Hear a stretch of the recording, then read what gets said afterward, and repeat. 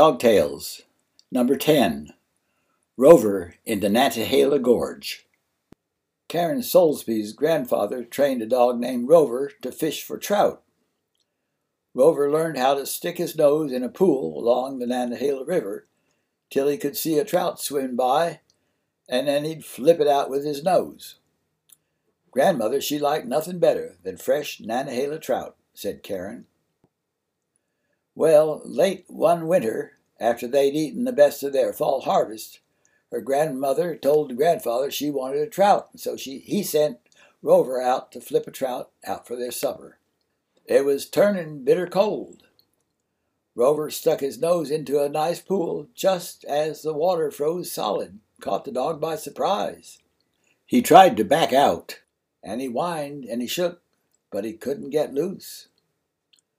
When Rover didn't come back with the trout, grandmother tried to get grandfather to go out and see about Rover, but he said it was too blame cold. So Rover stayed out there frozen the rest of that long winter. In the springtime, he thawed out and flipped out a trout and took it home. Grandmother heard him scratching at the door. She let Rover come in, took the trout to the kitchen, and before she ever cleaned the fish, she got a rug out, which she put on the floor in front of the fireplace, and she made grandfather put some fresh wood on that fire so poor Rover could warm up. He finally felt fine, but since that time, most dogs in the Nantahala Gorge have had cold noses, and they prefer to stay indoors, sleeping on a rug by the hearth during the winter.